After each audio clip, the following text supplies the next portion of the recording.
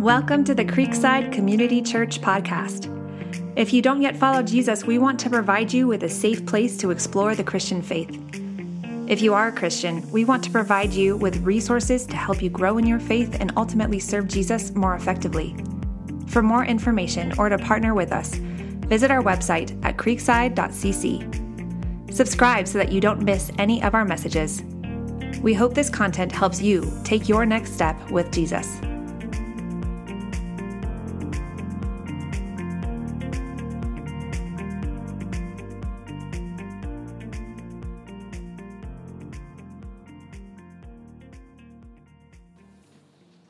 Words have incredible power for both positive and for negative. Think of words like, I love you. Yes. I do. Thank you. Right? Incredible power for positive and negative. Think of words like, no. Stop. You're under arrest. Isn't it crazy, actually, that words can actually affect change? They are incredibly powerful.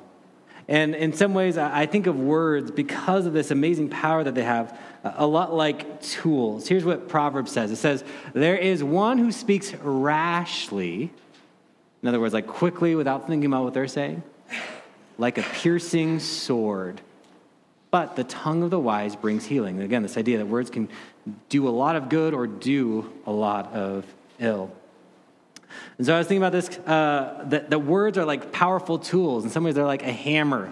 So kids, a couple of questions for you. Kids, how many of you have used a hammer before? All right. Kids, raise your hand. Hi, proud. All right. Kids, how many of you have used a hammer to destroy something before? When you use a hammer to break something? All right. Kids, how many of you have ever used a hammer to build something before?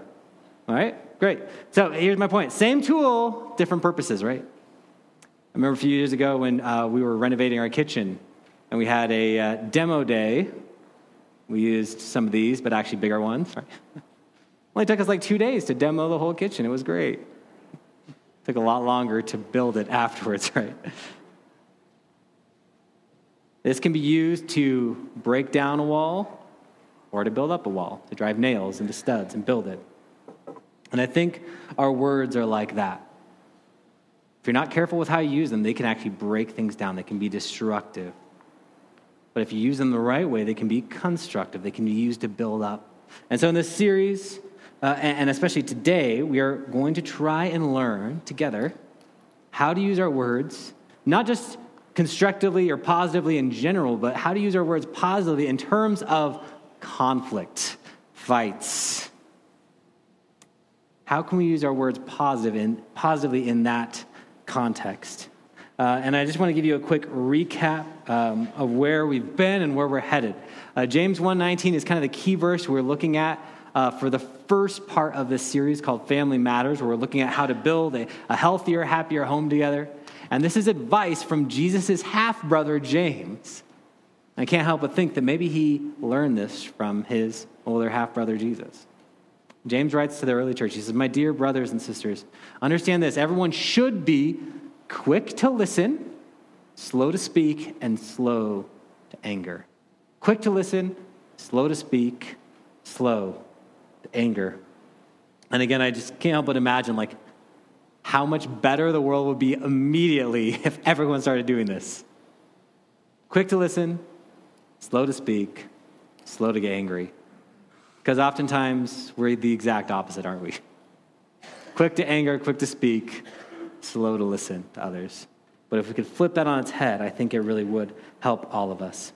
And last week, we talked about anger, how to be slow to anger, and what the purpose of anger. And we actually learned that anger is this positive thing, potentially. Anger is the emotion we experience when the world isn't the way we want it to be. And anger can actually be good when we let it drive us to make positive changes in the world or in our lives or in our relationships. And we talked about how most people are one of two types. They're either a volcano with anger or a wildfire with anger. So for those of you here last week, I just want a quick show of hands. I actually am really curious. How many of you would say I'm more like a wildfire with my anger? 1, spark of irritation sets me ablaze. Okay, got some wildfires here. How many of you would say you're more like a volcano? All right, volcanoes, all right, more volcanoes. Hey, that's what I'm like too. It's okay, I understand. Volcanoes are like kind of stewing, simmering, and then either explode, or maybe you just never explode, but you still are just boiling underneath. And eventually it's going to cause problems and issues. And we looked at last week how neither of those are good approaches to anger. And we looked at Jesus and how he handled his anger, and he actually did something different. It was more like a controlled burn where he put it to work to affect change. And he didn't act out of those feelings, but he let them inform him and his actions in the temple in John chapter 2.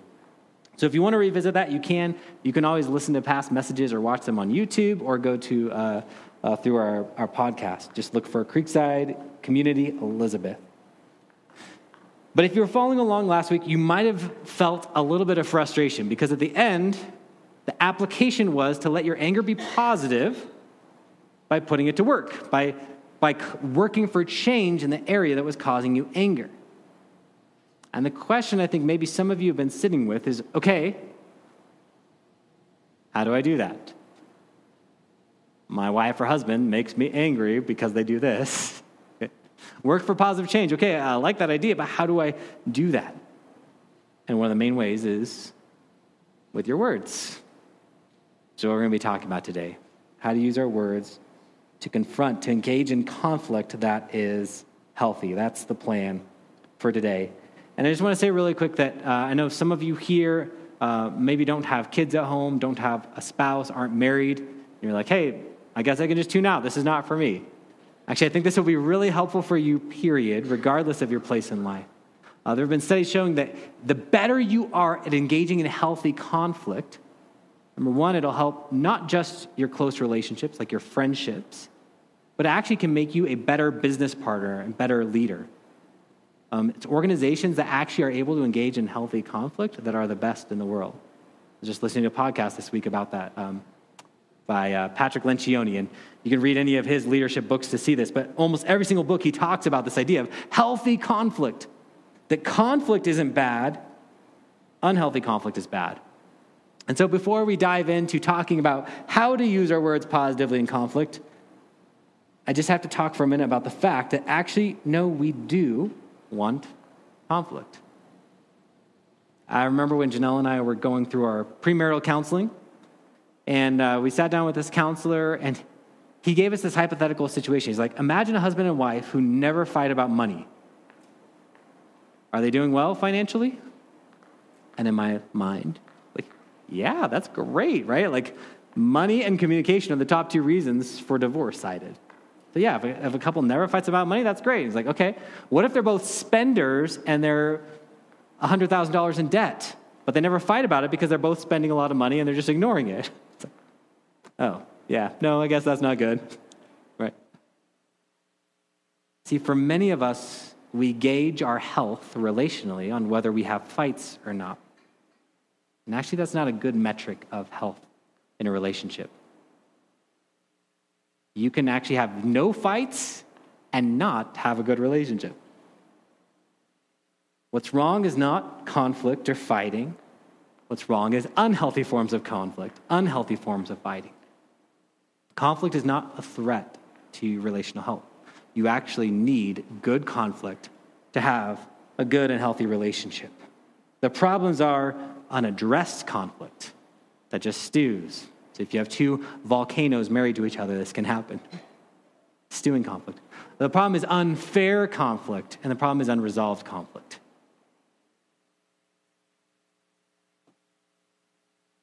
Unaddressed conflict, unfair conflict, unresolved conflict. Those are bad, but conflict itself is not. Actually, we have to go through conflict to get to the good part of relationship.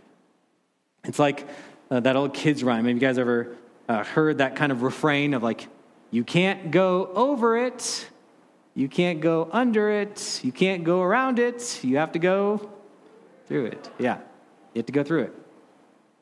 If you want relational health, if that's your goal, you can't go over conflict or under conflict or around it. You actually have to go through it. This is something we have to go through.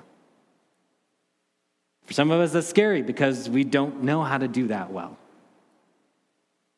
So how do we do that well? And that's what we're going to be talking about. To guide us in this, we're going to look at Jesus' instructions for how to handle conflict. But I just want to be clear before I share this, that these are his instructions for the church family and community and how to handle conflict there. And so we're going to look at what he says for that context, then we're going to draw some principles out of it and apply it to interpersonal relationships. But I just want to be honest, he's actually not talking to husbands and wives here. He's talking to his followers about when they have conflict with each other and what to do with it. So let's work through this, and then I'll bring together some points. Here's what Jesus says about handling conflict. It says, if your brother sins against you, or your sister, go tell him his fault between you and him alone. If he listens to you, you've gained, you've won your brother. But if he won't listen, take one or two others with you, so that by the testimony of 2 or 3 witnesses, every fact may be established. If he doesn't pay attention to them, you tell the church as a whole. If he doesn't pay attention even to the church as a whole, tell him, let him be like a Gentile and a tax collector to you. Treat him as an unbeliever. Truly, I tell you, whatever you bind on earth will have been bound in heaven, and whatever you loose on earth will have been loosed in heaven. You know that ending can be a little confusing, but the clear parts are actually very clear. This is Jesus' instructions. If someone wrongs you in some way in the church community context, you confront them. Say, hey, I feel like this was wrong. What was going on?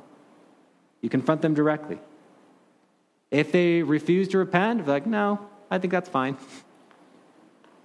Then you get 1 or 2 others, not to gang up on them, okay? That's important. But maybe for the sake of perspective, maybe like, I don't see anything wrong with that. I think it's fine. Sometimes having 1 or 2 others there could say like, oh, no, like we all think that this is not okay, the way what you're doing. And if they refuse to repent, then you bring it to the church community, or you bring it to the leadership, and then the church community. And if they continue to refusing to repent, we ask them to leave. Okay. This lays the groundwork for something called church discipline, which no one likes to hear about. It sounds awkward and uncomfortable because it is uncomfortable. But it's the process that our church actually has gone through in the past, and I'm sure, unfortunately, because of the brokenness of our world, we'll have to go through in the future. Where someone does something wrong and it's so egregious, we say, hey, this is not okay. And if they remain unrepentant, eventually we say, you're no longer welcome in this church community until you're willing to change and repent. And that's not an expression of unlove or unkindness. It's making a boundary of saying, this is how this church family, what we believe together and what we believe about behavior together, and you've broken that and you think it's okay and it's not okay. It would actually be unloving of us to continue to welcome you in when you think this is okay when it's not okay. So how might this look in action? It can look a lot of different ways. For the sake of argument, let's just bring up something that's actually happened, and some of you have handled very well. Right? Some of you don't like that we only have 1 service on Sundays right now. I liked 9 a.m. better. Why 10 a.m.? How much longer, right? That is a decision our leadership came to together. So if you have a problem with that, you go to someone on leadership. Confront us directly. What's going on, guys? And we explain what's going on. And if you're still angry, you could bring it to the board, I guess. And the board might say, actually, no, we're okay with this for now. And then it's done. And the beauty of this, and Jesus' genius, I think, is 9 times out of 10, I think it stops with number 1, right? You confront someone, they go, oh my goodness, I did not mean to say it that way, and you're right, that was wrong, I'm sorry. Thankfully, 9 times out of 10, we could just get it over with through direct confrontation. And I'd say probably another, 7% of the time, step 2 takes care of it. It's only the 2 to 3% of the time where it becomes an occasion for church leadership or church discipline. But this is actually important for you to know, because this is how we want to behave together. We want to take Jesus' words seriously. Like, if you have a problem with me, that's okay. Talk to me about it. If you have a problem with someone on staff, we want you to talk to them about it. And we don't want you just to sit and stew in frustration and anger. That's not healthy for us. as a body. And the same thing goes in a connection group. If someone said something that hurt you deeply, talk to them about it. We don't want to just stew without confronting things. We want to confront problems and issues head on. And so just drawing out some principles, and then we're going to apply these principles to other relationships besides church. Here's some principles that I think Jesus is demonstrating about conflict and handling it. A confrontation is not optional. It's mandatory. You have to go through it again. It's interesting. Jesus doesn't say, if you got a problem, just suck it up. Put your big boy pants on. No, he doesn't say that. He says, go and tell them. If you have an issue, talk to them about it. Confrontation is not optional. And then secondly, did you notice the order? If you have a problem with someone, you go to talk to them about it. Gossiping is not permitted. Gossip is when you go and complain to someone else about someone else. Confrontation is when you go to the person you have a problem with and talk to them about the problem. And gossiping, the aim of gossip is hurt and venting, getting out frustration. Whereas the aim of confrontation is actually for health of the relationship and fixing and the desire to restore and bring to wholeness. And I want to talk for a minute about this point because this does get a little bit complicated. Let me share with you and talk through at least two situations where this can get confusing. Number one, this can get confusing for you maybe if you are a verbal processor. Some people think by thinking internally, processing their thoughts. Maybe you journal, okay? That's how I do things. It's the most natural way. No, just joking. Some people are internal processors. That's me. I think to myself. I have to process things internally. Other people are more verbal processors. They think and process life through conversation with other people. They need to talk out loud. My wife Janelle is this way. Also, what do you think about, this thing? And then she just starts talking. And after about 5 minutes, she's like, I guess that's what I think about. I'm like, okay, all right, we can put it together now, right? She processes verbally. And if you're a verbal processor, this can be difficult because sometimes maybe someone hurts you or does something that you're offended by, and you don't know if you need to confront them yet or not until you've processed those feelings. And for you, you're not able to just process those feelings alone like I am. You have to actually talk through them with a trusted person.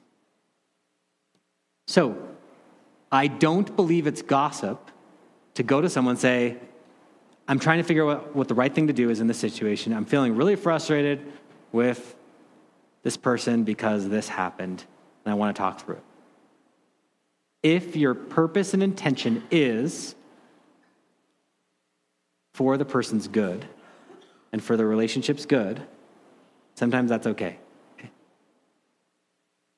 And if you're not sure what your intention of your heart is, because oftentimes we can deceive ourselves, here's a quick check. Okay? Are you willing to go to the person if that's the next step? Sometimes people say, I just need to vent about someone. And you complain, and it actually is kind of moving into the realm of gossip. And the way you know it's that is if you're not willing to go and talk to the person. If you think to yourself, okay, I need to vent in order to know what my complaint is so I can go to the person, okay, that makes sense.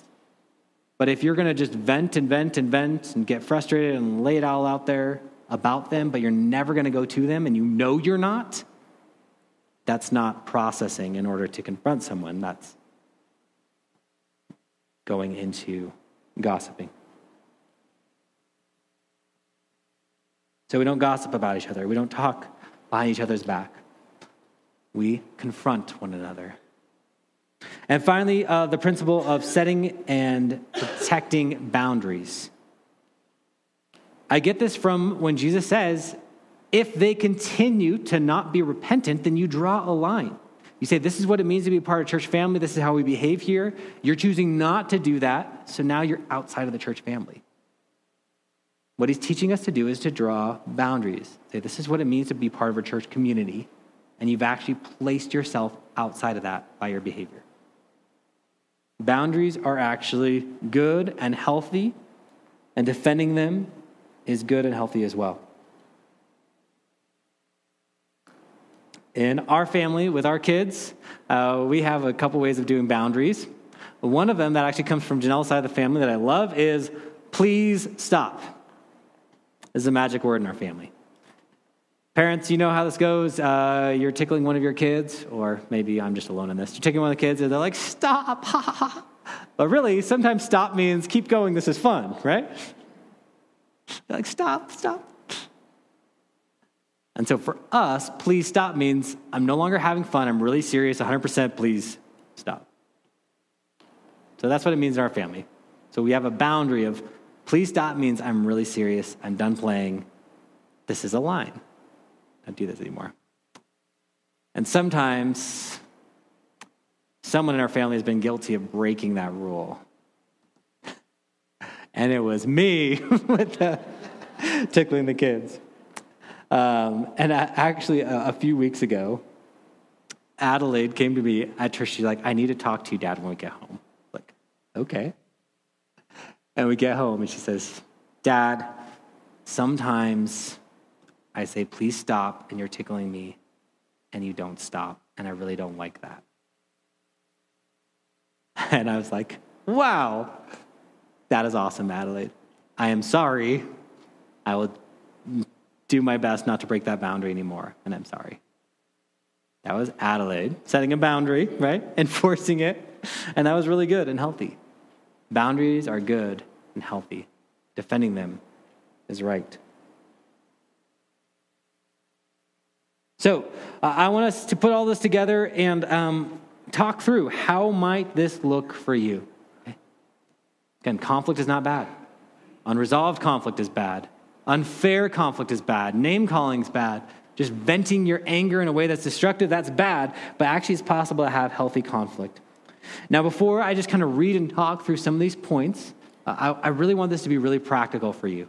And so I want you to pause, whether you're here in person or watching online, and I want you to think about maybe something that's stewing between you and maybe your spouse or one of your close friends, maybe kids between you and your parents or a sibling, something that maybe is an unresolved conflict.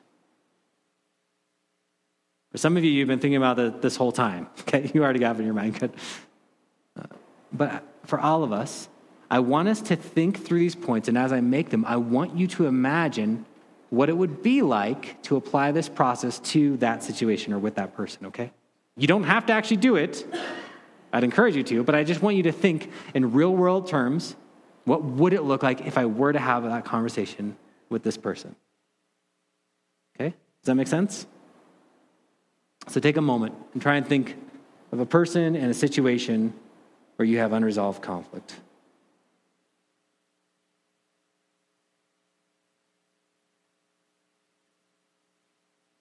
You guys have it in mind?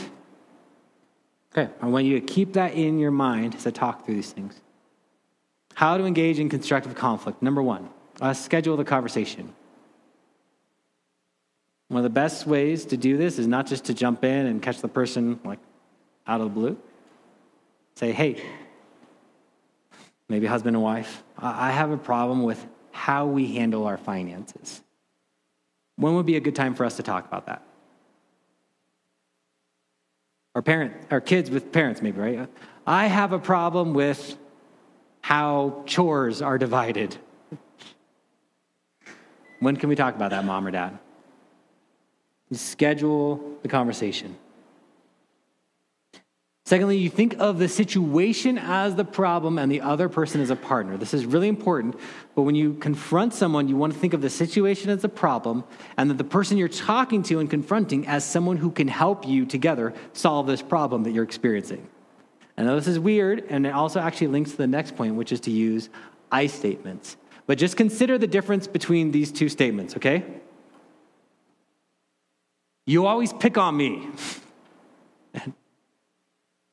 Mom, Dad, when you ask someone for help, I feel like it's always me, and it makes me feel like I'm singled out and I'm doing all the work and no one else is helping. Do you feel the difference? you spend too much. Versus, when our account dips below $200, it makes me feel very uncomfortable. And when you go and spend money after our account has dipped below that, it makes me feel like you're being not careful with our money. It's kind of hard to do, isn't it?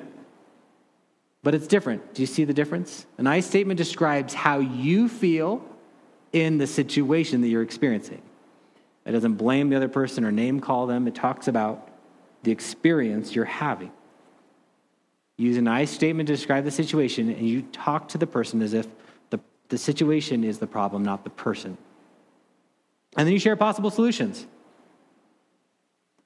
I'd like it if we made in our checking account $200 our bottom point. If we treated that like $0. What do you think? Mom, Dad, I'd like it if we could have a rotating list of who you ask for help instead of always asking me first. Brainstorm a possible solution and invite their feedback. What do you think? And if needed, you work up the ladder of authority. What I mean is, again, going back to Jesus' example, right? If the conflict is unresolved, then you bring along some others. And it's actually a really good question to consider for you and your family, for your kids, and for you, husband and wife together, or for close friendships you have, is who is your next level of authority?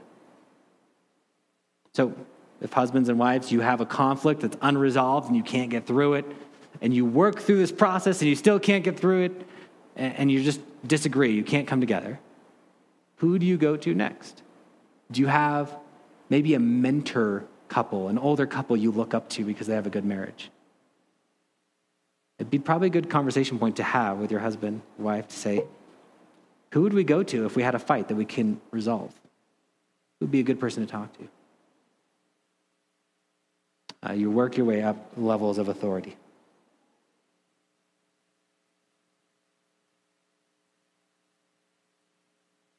James says, my dear brothers and sisters, understand this. Everyone should be quick to listen, slow to speak, and slow to anger. We talked about being slow to anger last week. We're talking about being slow to speak. Now, for some of you, sometime this week or maybe even today, someone might come to you and say, Mike, I have an issue with how when would be a good time to talk about that? Or to whoever, right? Someone might confront you this week. How should you respond? Well, with love and concern. But the short answer is with your ears. Good listening, which is what we're going to talk about next week. But for all of us, we want to grow in this. Unresolved conflict just lets things stew. It doesn't actually do anything to settle the issue. Unfair conflict is unfair. Name calling. Talking about people being passive aggressive. And I feel passionate about this because I need a lot of help in this area. You know, if you think about two people and who would be more helpful, let's say you want to get good at singing.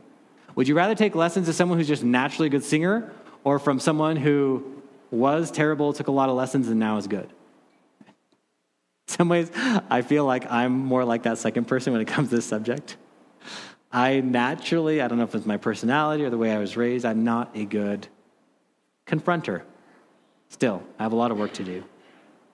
So I'm not at all saying I'm perfect. In fact, I was thinking this last week about all the ways I've gotten this wrong through the years. I remember when Ada was a baby, and I think Anna was a newborn. And I remember this one time very clearly, the 1 or 2 weeks after a baby is born, no one's getting sleep, right? And just being so exhausted, and Janelle comes to me and is like, hey, I just really need a nap. Can I take a nap? And I was trying to communicate by making a bad face, yeah, you can have a nap, right? I'm exhausted too. I need a nap is what I was thinking. But I didn't say that. Yeah, you can have a nap. And so Janelle takes a nap, and I'm feeling frustrated because I'm tired too, and I don't take good naps, whereas Janelle does, and I'm going to work, and she's not. She's staying home, and all these things. And for some reason, Janelle can't read my mind. I keep hoping that someday this will happen, but it hasn't happened yet. And so I'm sitting there frustrated, and I wait about 30 minutes. I'm watching Ada for about 30 minutes, and then eventually, she's just kind of playing on the floor, and I'm just sitting there kind of stewing, unhealthy, being a volcano. And then Ada crawls over and is playing with a toy right next to our bedroom door. Starts bonking it on the door. I'm like, oh, I should stop her.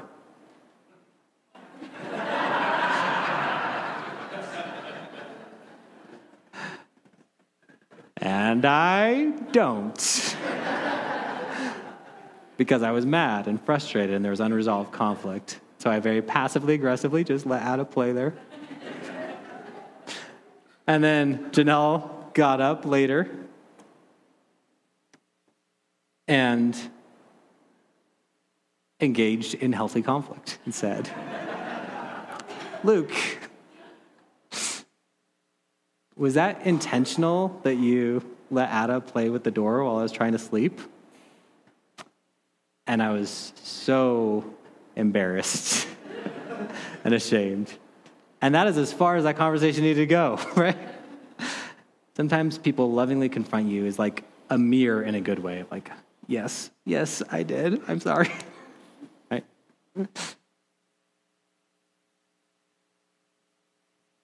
If you don't do this in healthy ways, you will do it in unhealthy ways. You'll be passive aggressive like I was. Your anger, your frustration, it'll come out one way or another. But our choice is destructive or constructive. You want to use your words to tear people down or build up a healthier relationship? Grateful I'm not where I was, and I know all of us can change with God's help. And so today, as all of us think about this, we're going to close with a song, and this is really simply a prayer, saying, God, would you change the things that are broken within me that tempt me to respond in all these different unhealthy ways? Would you work in my heart? Change my desires, and then let that go outward and change my actions, how I behave with my friends, with my spouse, with my kids with your parents. And so let me say a word of prayer for us, and then we'll close. One last reminder, at the bottom of your bulletin, you have some family discussion questions. These would be really good for you to discuss. When it comes to handling conflict in a constructive way, how do you think we're doing? Maybe over lunch, if you're watching online, you can talk about that with your spouse or with your kids or with your close friends. And then the second question is actually really important. What is the best way for me to approach you when I have a problem? If you have a close relationship and you need to engage in healthy conflict, it's good to talk through that. What is the best way for me to approach you when? Not if, but when. Okay. Conflict is not optional. How you approach each other is. So let me say a word of prayer. I'm going to invite our worship team to join us and lead us in song. Deanna and I will be in the back during this time. If you'd like prayer for something, if you need help for something, you need just feel stuck, we'd love to pray for you during this time. So let me pray for us and we'll respond together. God, I thank you again for this time we've been able to share together. None of us are perfect all at this. We know, God. We all have room for growth. We all have different things that hold us back inside, different ways we need you to change us. But we all together do, God, pray that you would do that for each of us. Would you change us from the inside out? Give us the desire for health with our friends, with our family. And driven by that desire for health, would you give us the courage to begin engaging in conflict in healthy ways? Not in any of those unhealthy ways, but in healthy ways. Would you bless the conversations that will happen and should happen today or this week, and use them to help all of us build healthier relationships. In your name we pray, Jesus. Amen.